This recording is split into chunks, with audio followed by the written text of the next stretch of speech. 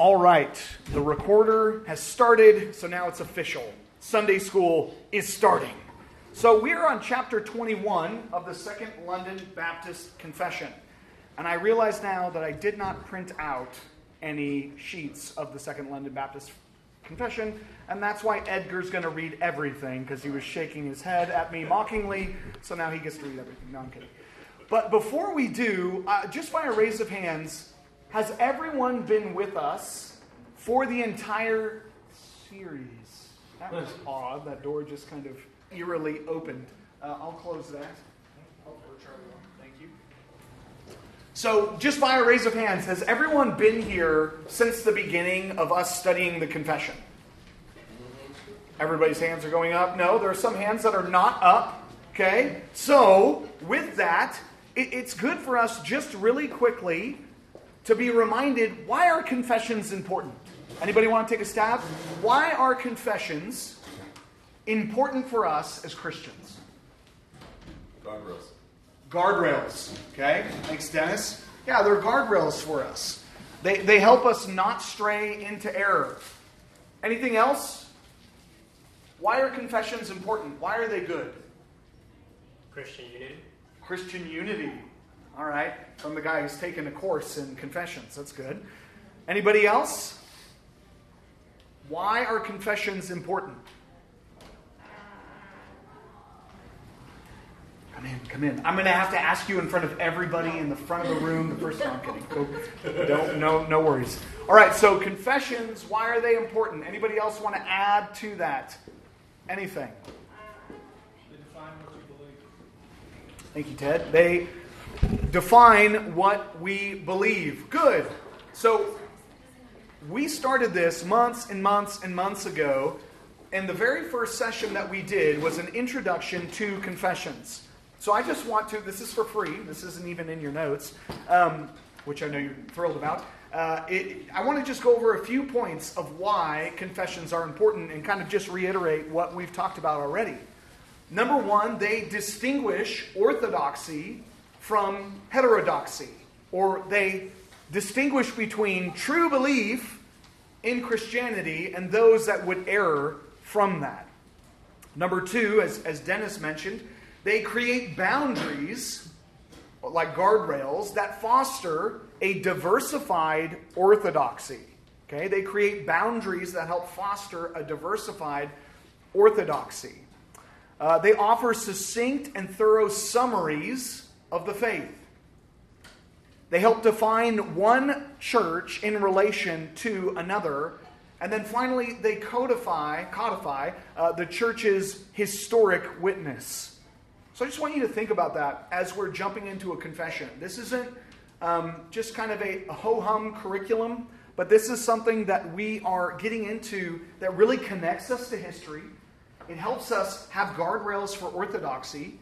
It gives us real clear summaries of the faith. It gives us boundaries to have diversity within those boundaries. And again, it just helps us relate to other churches. Now, we're studying this because we're Reformed and we're Baptist. And so we're looking through this confession. But if you hadn't been with us, I just kind of wanted to give you a reminder of why it would even be important to go through confessions. All right, so now jumping into chapter 21 of Christian liberty and liberty of conscience. There can be lots of things said in this little chapter, and I'm sure there will be. Can I have someone read for us paragraph 1?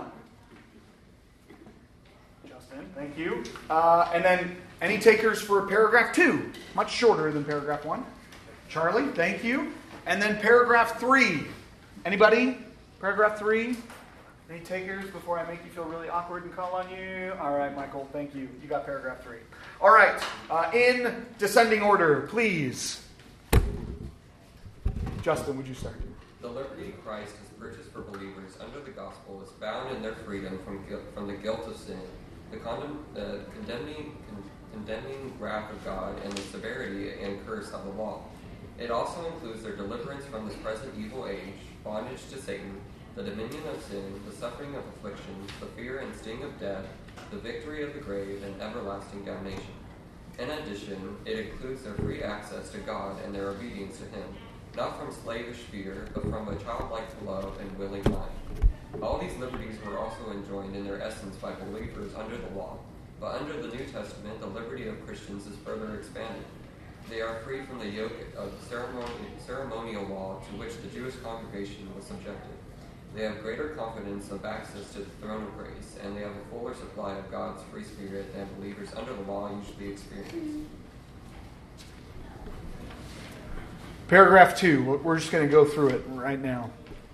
God alone is Lord of the conscience and hath left it free from the doctrines and commandments of men, which are in anything contrary to his word, or not contained in it, so that to believe such doctrines or obey such commands out of conscience is to betray true liberty of conscience, and the requiring of an implicit faith and absolute and blind obedience is to destroy liberty of conscience and reason also.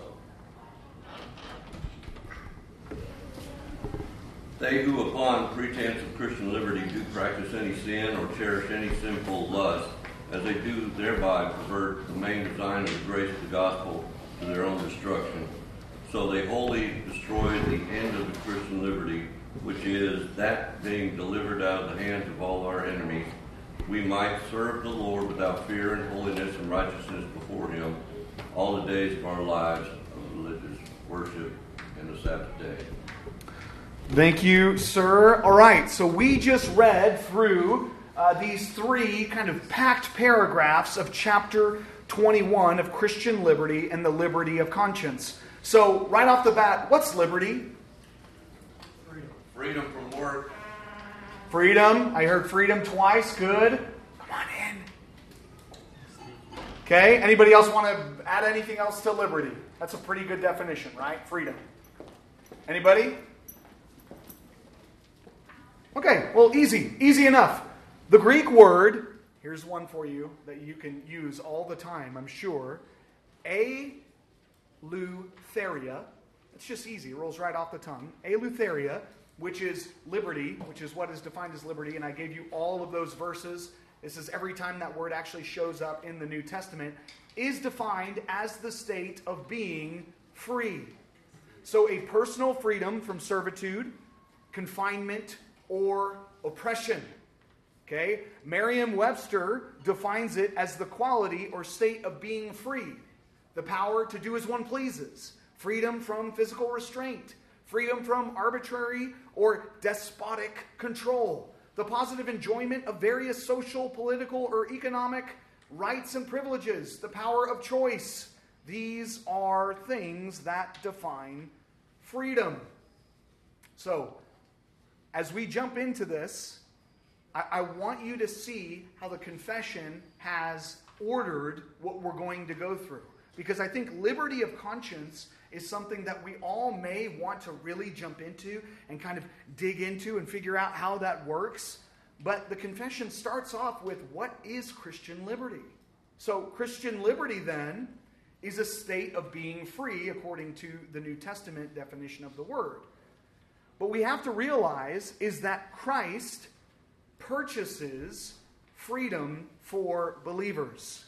I put in lots of blanks because I'm going to help you see this freedom that Christ has given us through the gospel, how we can actually see what He has freed us from. Okay, this is taken from the confession. We're going to read some verses as we go through it, but get your fingers ready because you're going to be writing some stuff down. Okay, so Christian liberty or Christian freedom is defined as a state of being free. This state of being free was purchased by Christ through the gospel. And what is this freedom from? Somebody read for us Romans chapter 6, 12 through 14.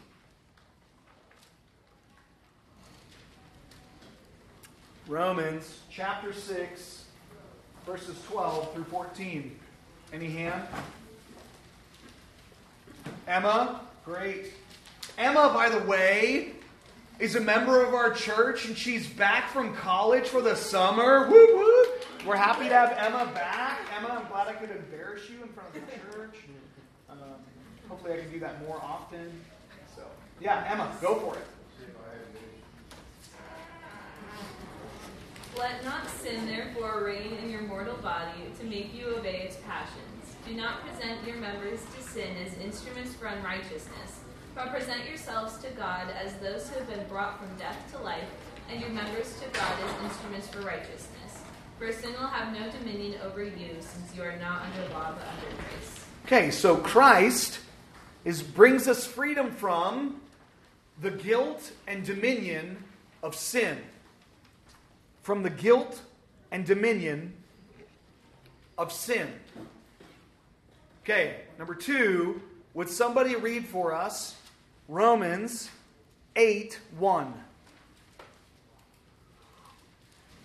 Therefore, there is now no condemnation for those who are in Christ Jesus. Okay, that's a real easy one, right? So we get freedom from the condemning wrath of God. Number 2. So number 1 was from the guilt and dominion of sin. Number 2 is from the condemning wrath of God. Number 3, would somebody read for us Galatians 3:13?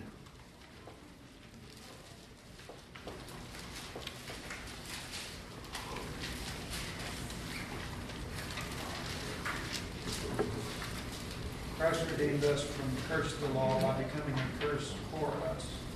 For it is written, curses everyone who hangs on the tree. Thank you. So, Christ purchases, through the gospel, freedom from the rigor and curse of the law. Number 3, the rigor and curse of the law. Number 4, somebody read for us Galatians chapter 1, verse 4.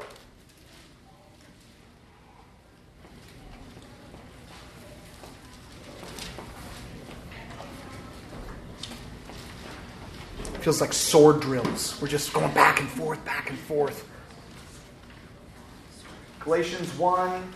Go for it, Richie. Who gave himself for our sins to deliver us from the present evil age, according to the will of our God and Father, to whom be the glory forever and ever. Amen. Christ purchases, through the gospel, freedom from the present evil world. The present evil world.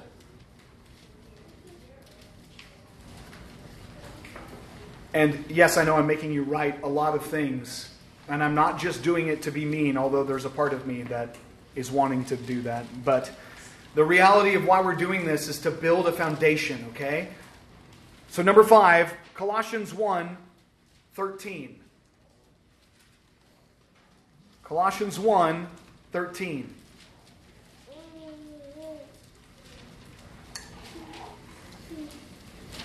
Go ahead, Michael. He has delivered us from the dominion of darkness and transferred us to the kingdom of His beloved Son. Okay, so Christ purchases, through the gospel, freedom from the bondage of Satan. The bondage of Satan. All right.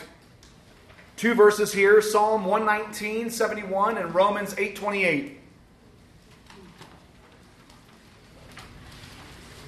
It is good for me that I was afflicted, that I might learn your statutes. Thank you, brother. Romans 8:28.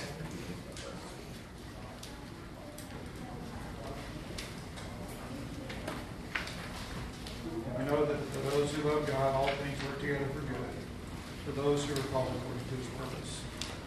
Okay, so we have, that one is one of the ones that I'm sure all of us are really familiar with. Both can be highly encouraging and maybe wrongly used in some points of our life. But we see that Christ has purchased, through the gospel, freedom from, number 6, evil of afflictions. Now, I think it's important for us as we see the freedom from that. Robert Shaw was a commentator of the Westminster Confession of Faith, and he says this, which is, again, the 1689 Second London Baptist Confession, the one that we are studying, takes a great deal from the Westminster Confession of Faith. However, you'll see that the Westminster Confession of Faith, if you had it in front of you, this would be chapter 20. We are in chapter 21. Also, we'll see later that the 1689 actually cuts off the fourth chapter or the fourth paragraph of this chapter to make a clear distinction between the Presbyterians and the Baptists. But this is what Robert Shaw has to say. He says, Christ does not grant to believers an entire exemption from the troubles that are common to men, but he frees them from all penal evil of afflictions. The cup of their affliction may be large and deep, but there is not one drop of judicial wrath mingled in it. That should be really comforting to our souls. And even as I preach Psalm 39 and really Psalm 38, and we've been talking about the consequences of sin, we can't mix up those categories. That's not the wrath of God on believers. That's discipline of God on believers that we may become more holy. But if we are justified in Christ, no longer will there be judicial wrath mingled in it, because we have been bought by the blood of Jesus. Okay, so we've gone through 6 already, that Christ has purchased the freedom for believers. So somebody read for us 1 Corinthians 15:56.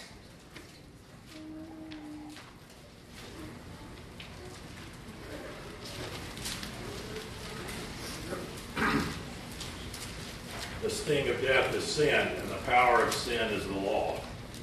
Okay, we have then that Christ has purchased freedom for believers through the gospel, freedom from the fear and sting of death. Number 7, the fear and sting of death. Now, Sam Waldron has a similar quote to Robert Shaw when he says, the qualifications are to be noted carefully. We are delivered not, for instance, from afflictions, but from the evil of afflictions. Not from death, but from the fear and sting of death. Now, why are we delivered from the fear and sting of death? Somebody just give us that answer. Because we're going to die, but why are we delivered from the fear and the sting of it? Because we've already been declared not guilty. Amen. We can go to 1 Thessalonians chapter 4, where Paul is talking about those that have fallen asleep or who have died before this group or this church in Thessalonica. And he says, we do not grieve like the Gentiles do without hope. Because we have hope. There's no more fear and sting of death because Christ has purchased us, and we will be with him for eternity. It's beautiful. All right, so Christ has purchased freedom for believers through the gospel, freedom from the very next thing, 1 Corinthians 15:20. Somebody read that for us. We're in the same general vicinity. 1 Corinthians 15:20. But in fact, Christ has been raised from the dead, the first fruits of those who have fallen asleep. Okay, Christ raised from the dead, meaning that Christ purchased through the gospel freedom from the victory of the grave. Number 8, the victory of the grave. John 5:24. You guys are doing great. Well done. Hope this is getting your minds active and awake this morning. John 5:24. Truly, truly, I say to you, whoever hears my word and believes him who sent me has eternal life. He who does not come into judgment, but has passed from death to life. Thank you, brother. So Christ purchases freedom for believers through the gospel, freedom from everlasting damnation. Number 9. So right now, the confession has given us 9 things that Christ has purchased freedom for believers. I hope that this morning, as you've had to write these down, you consider these all the more. Just how amazing the salvation of Christ that he gives to you is, and just how much freedom you have. But there's not only freedom from, but there is freedom to. So, Ephesians 3:12. Ephesians 3:12.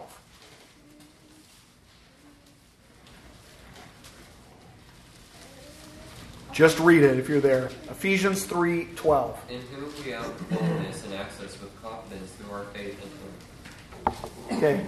So we have freedom to free access to God. If we are in Christ, we have freedom to free access to God. This is what the confession talks about, and I wonder why they might be writing about this freedom. What was the context of these great confessions coming out? Who was the other side? Who was putting a lot of pressure on these Protestant reformers? The Catholic Church. Do you think in the Catholic Church you felt the freedom to an access to God? I don't think so. I don't think you felt that freedom. And I think they wanted to make that very clear. We don't need earthly mediators. We have the Christ. We have the ultimate mediator on our behalf. All right. Number 2, 2 Corinthians 3:17. 2 Corinthians 3:17. Now the Lord is the Spirit, and where the Spirit of the Lord is, there is freedom. We have freedom to the obedience and childlike. This is a long sentence. Sorry, guys. We have obedience unto Him with a childlike love and willing mind. Number 2, freedom to obedience unto Him with a childlike love and willing mind. If you miss any of these, I will be happy to give them to you at the end.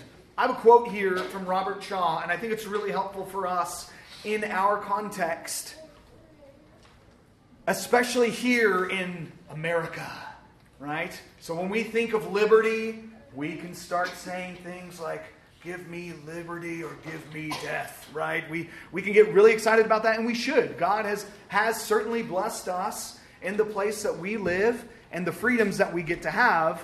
But Robert Shaw said this sentence, and I thought, man, that's really piercing for us.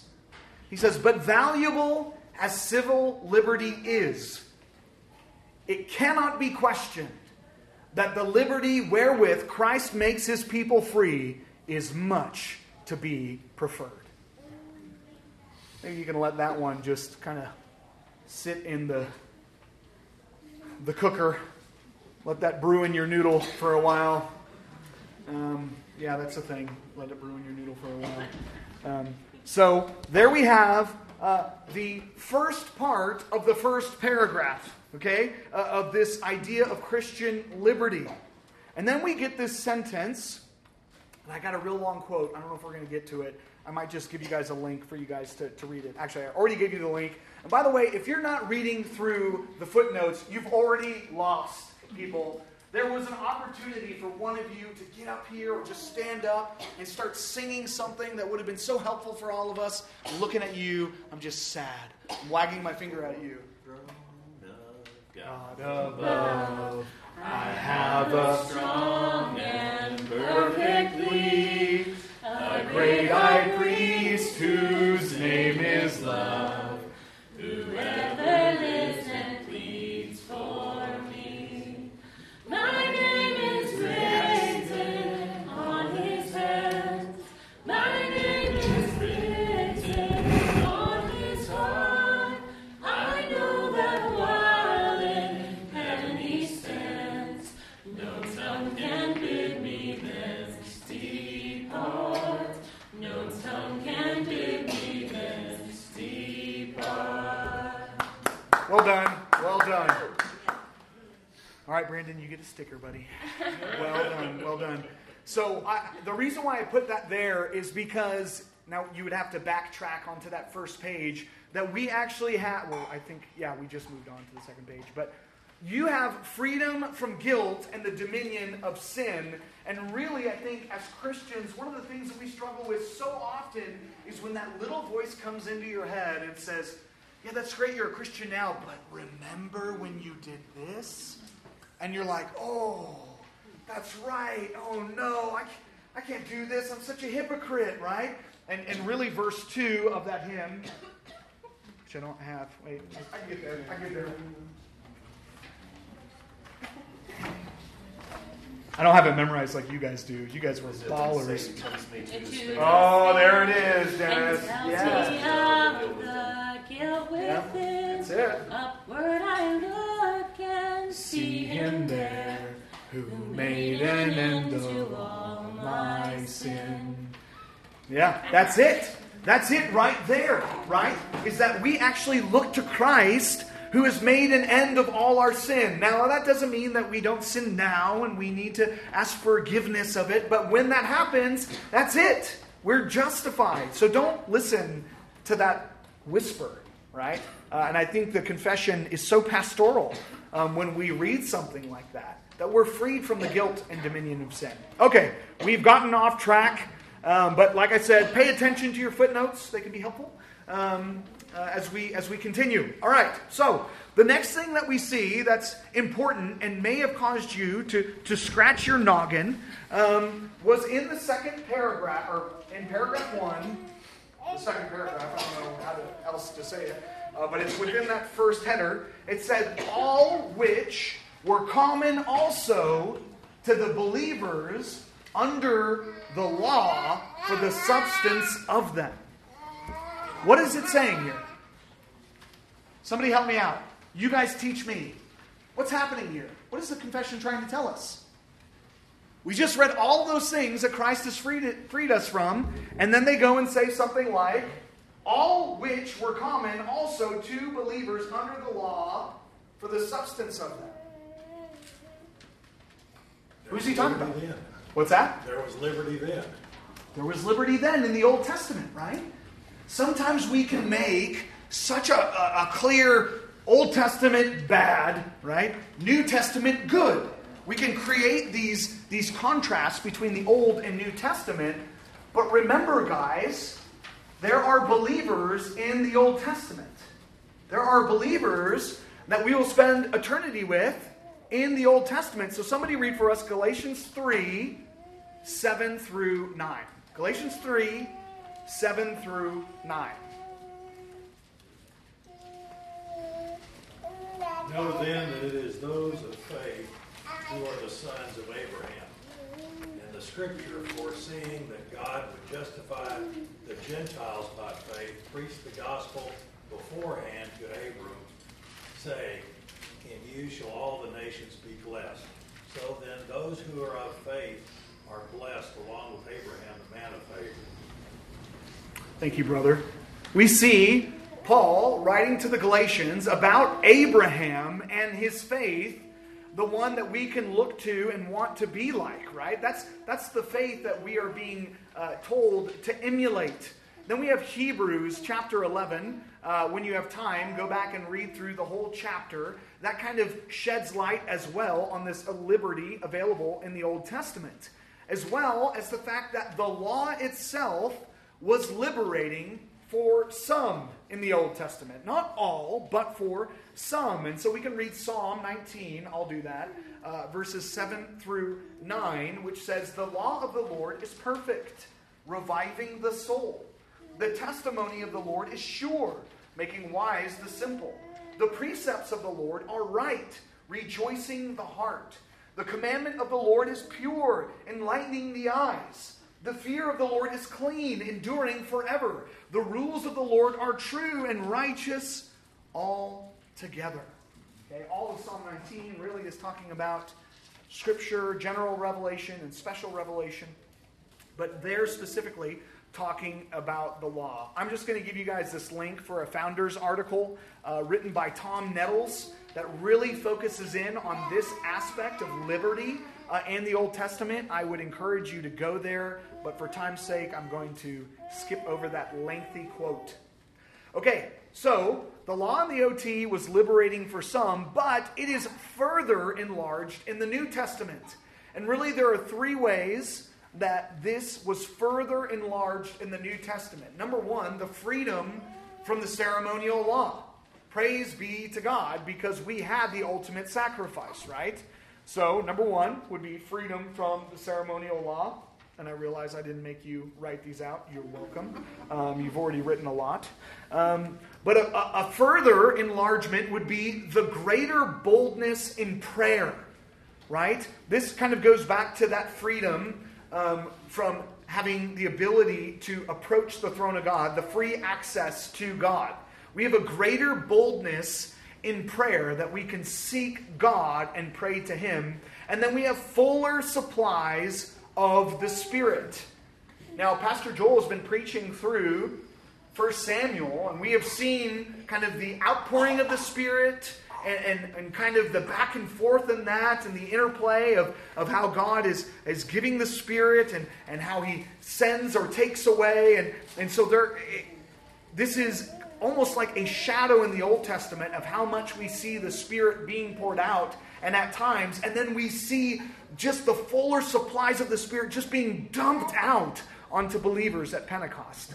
The fact that you guys don't need to go to a mediator, all of us, but that we can pray to God, that we can have gifts from the Spirit. Now, I'm not talking about certain gifts, and neither would the confession. The confession would be talking about just the ability of all of us having gifts of the Spirit that the Lord would give us to further do ministry. Okay, so this then is of Christian liberty. We have spent all of this time with Christian liberty, talking about what we've been freed from, talking about our new bold access to, talking about the enlargement of our liberty, that we don't have to, every week go in and get something slaughtered for our sin. We don't have to be worrying about that we don't have to go to someone to pray to us, to God, for ourselves, but we can do that ourselves. That we have the conviction of the Spirit, that we have the Holy Spirit actually helping sanctify us, helping us pray to God when we don't know what to say, that the Spirit groans on our behalf. We have all of these things that have been enlarged in the New Testament. And it's on that backdrop, it's on all of this backdrop, that the confession then moves to paragraph 2, God alone is the Lord of conscience. So friends, really quickly, this is where it gets a little bit spicy. What are matters of conscience?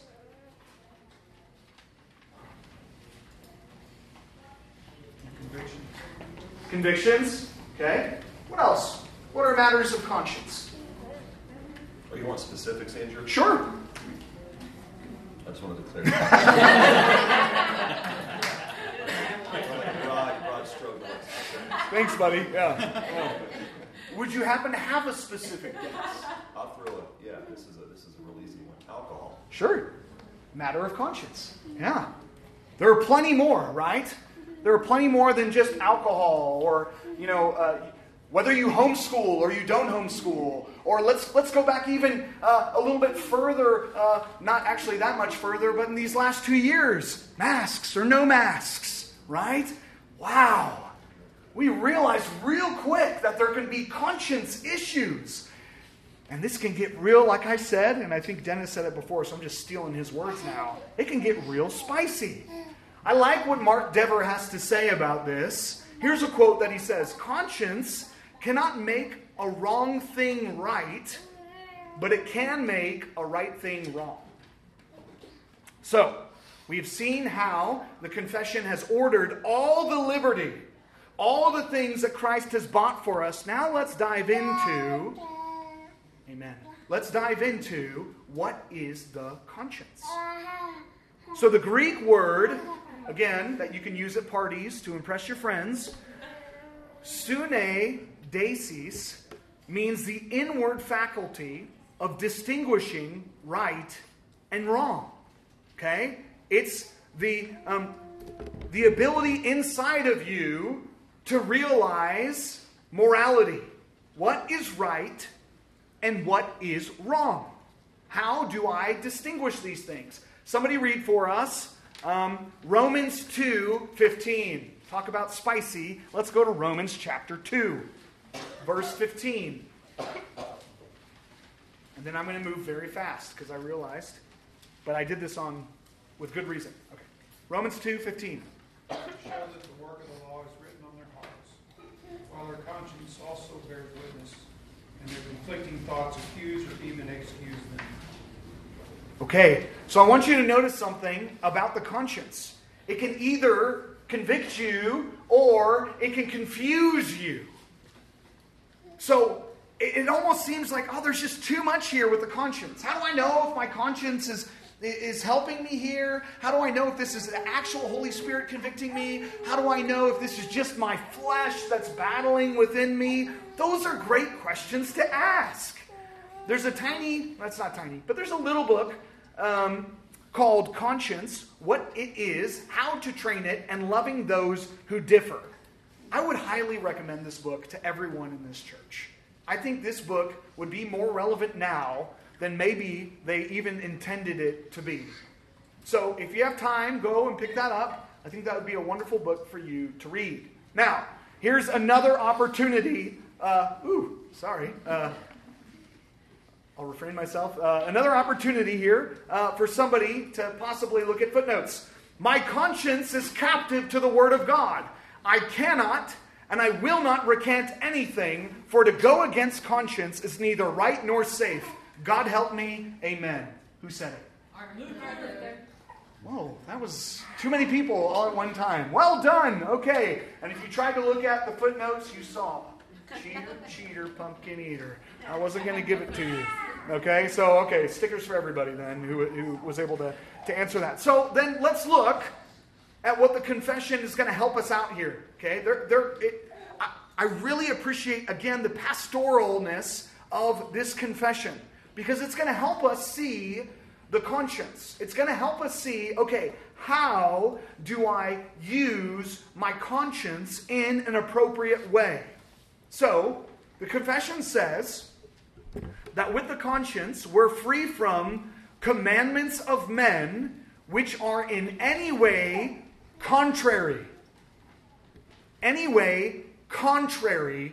to the Word of God. Okay. Contrary to the Word of God. Let's read Acts chapter 4, 18 through 20.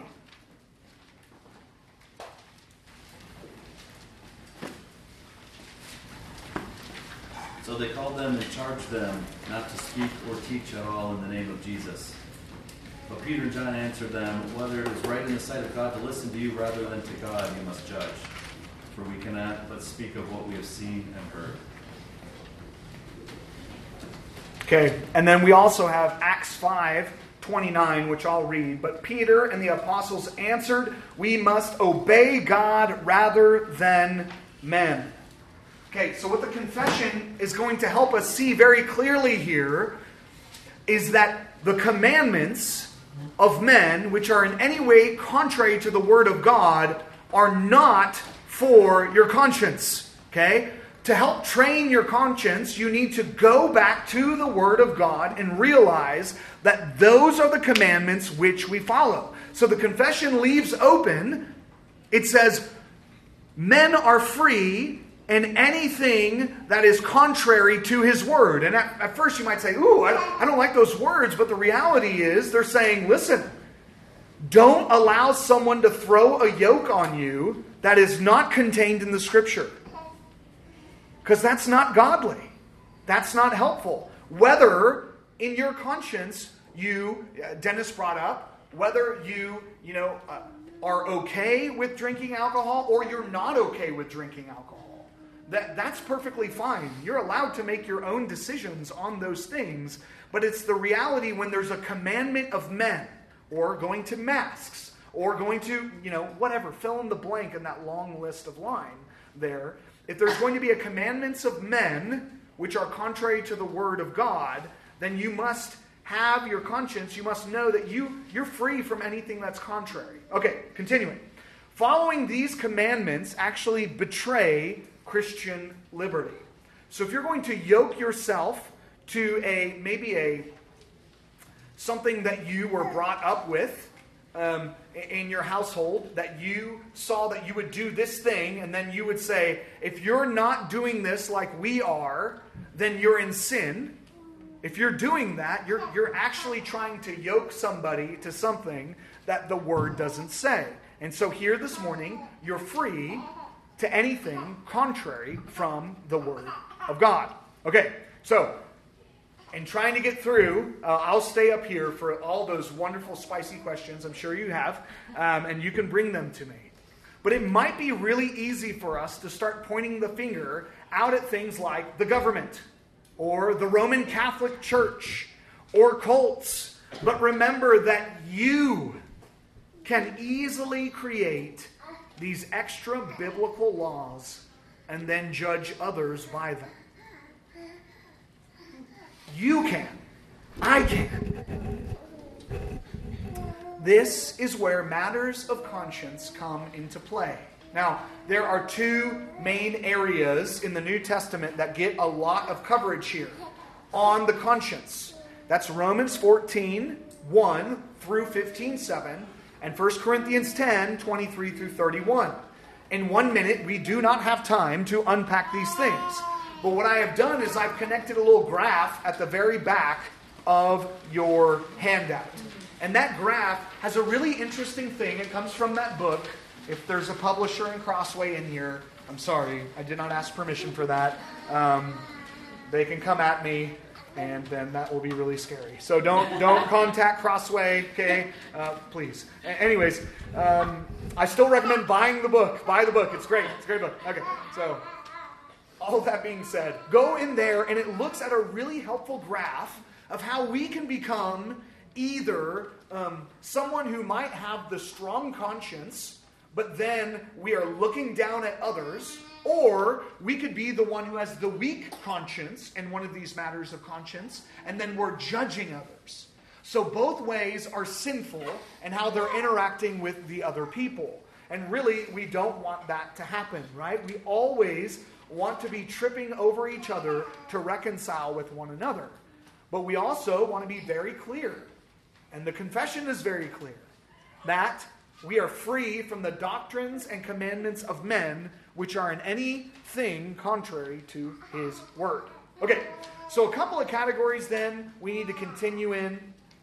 You can see in there the confession talks about implicit faith and absolute and blind obedience. And again, you got to remember the context in which the confession was written. It was written in the wake of them leaving the Roman Catholic Church. The Roman Catholic Church, very specifically talking about an implicit faith. John Calvin was not too kind to that kind of reasoning. I've got a quote in there from him, and then I would recommend you to the confession, the confession. John Calvin's work, The Institutes of the Christian Religion? Faith? What is it? Religion. Yeah, okay, that's what I thought. It's in there. I've got chapter book for you to go and read. It is so encouraging to read on faith from John Calvin, who certainly had an influence on this confession. Okay, so implicit faith would basically say you're requiring someone to believe what we teach is the Word of God without proof. And absolute and blind obedience would say, even though you don't have any proof, you must follow it. The confession says, if you're doing that, that is the exact opposite of what Christian liberty and conscience is. You must not do that. You must not blindly follow them. You must go to the Word to be helped and to know what is true. Okay, finally, the last paragraph, which we get just a little bit of time in. Christian liberty flaunted and perverted. So, Christian liberty of conscience used to practice or cherish a sin. Christian liberty of conscience used to practice or cherish a sin is not Christian liberty. It's sin. The line of thinking destroys the beauty of the gospel in Christian liberty. Christ came to save us from sin. He didn't save us so that we would revel in our sin. The famous Romans chapter 6, verses 1 and 2. Shall we continue to abound in sin? By no means. And then finally, we have what Christian liberty is summarized as being delivered out of the hands of our enemies, being able to serve the Lord without fear in holiness and righteousness before Him all the days of our lives. Amen and amen. Whew. Let me pray. You are dismissed. Come at me with questions. I want to hear them.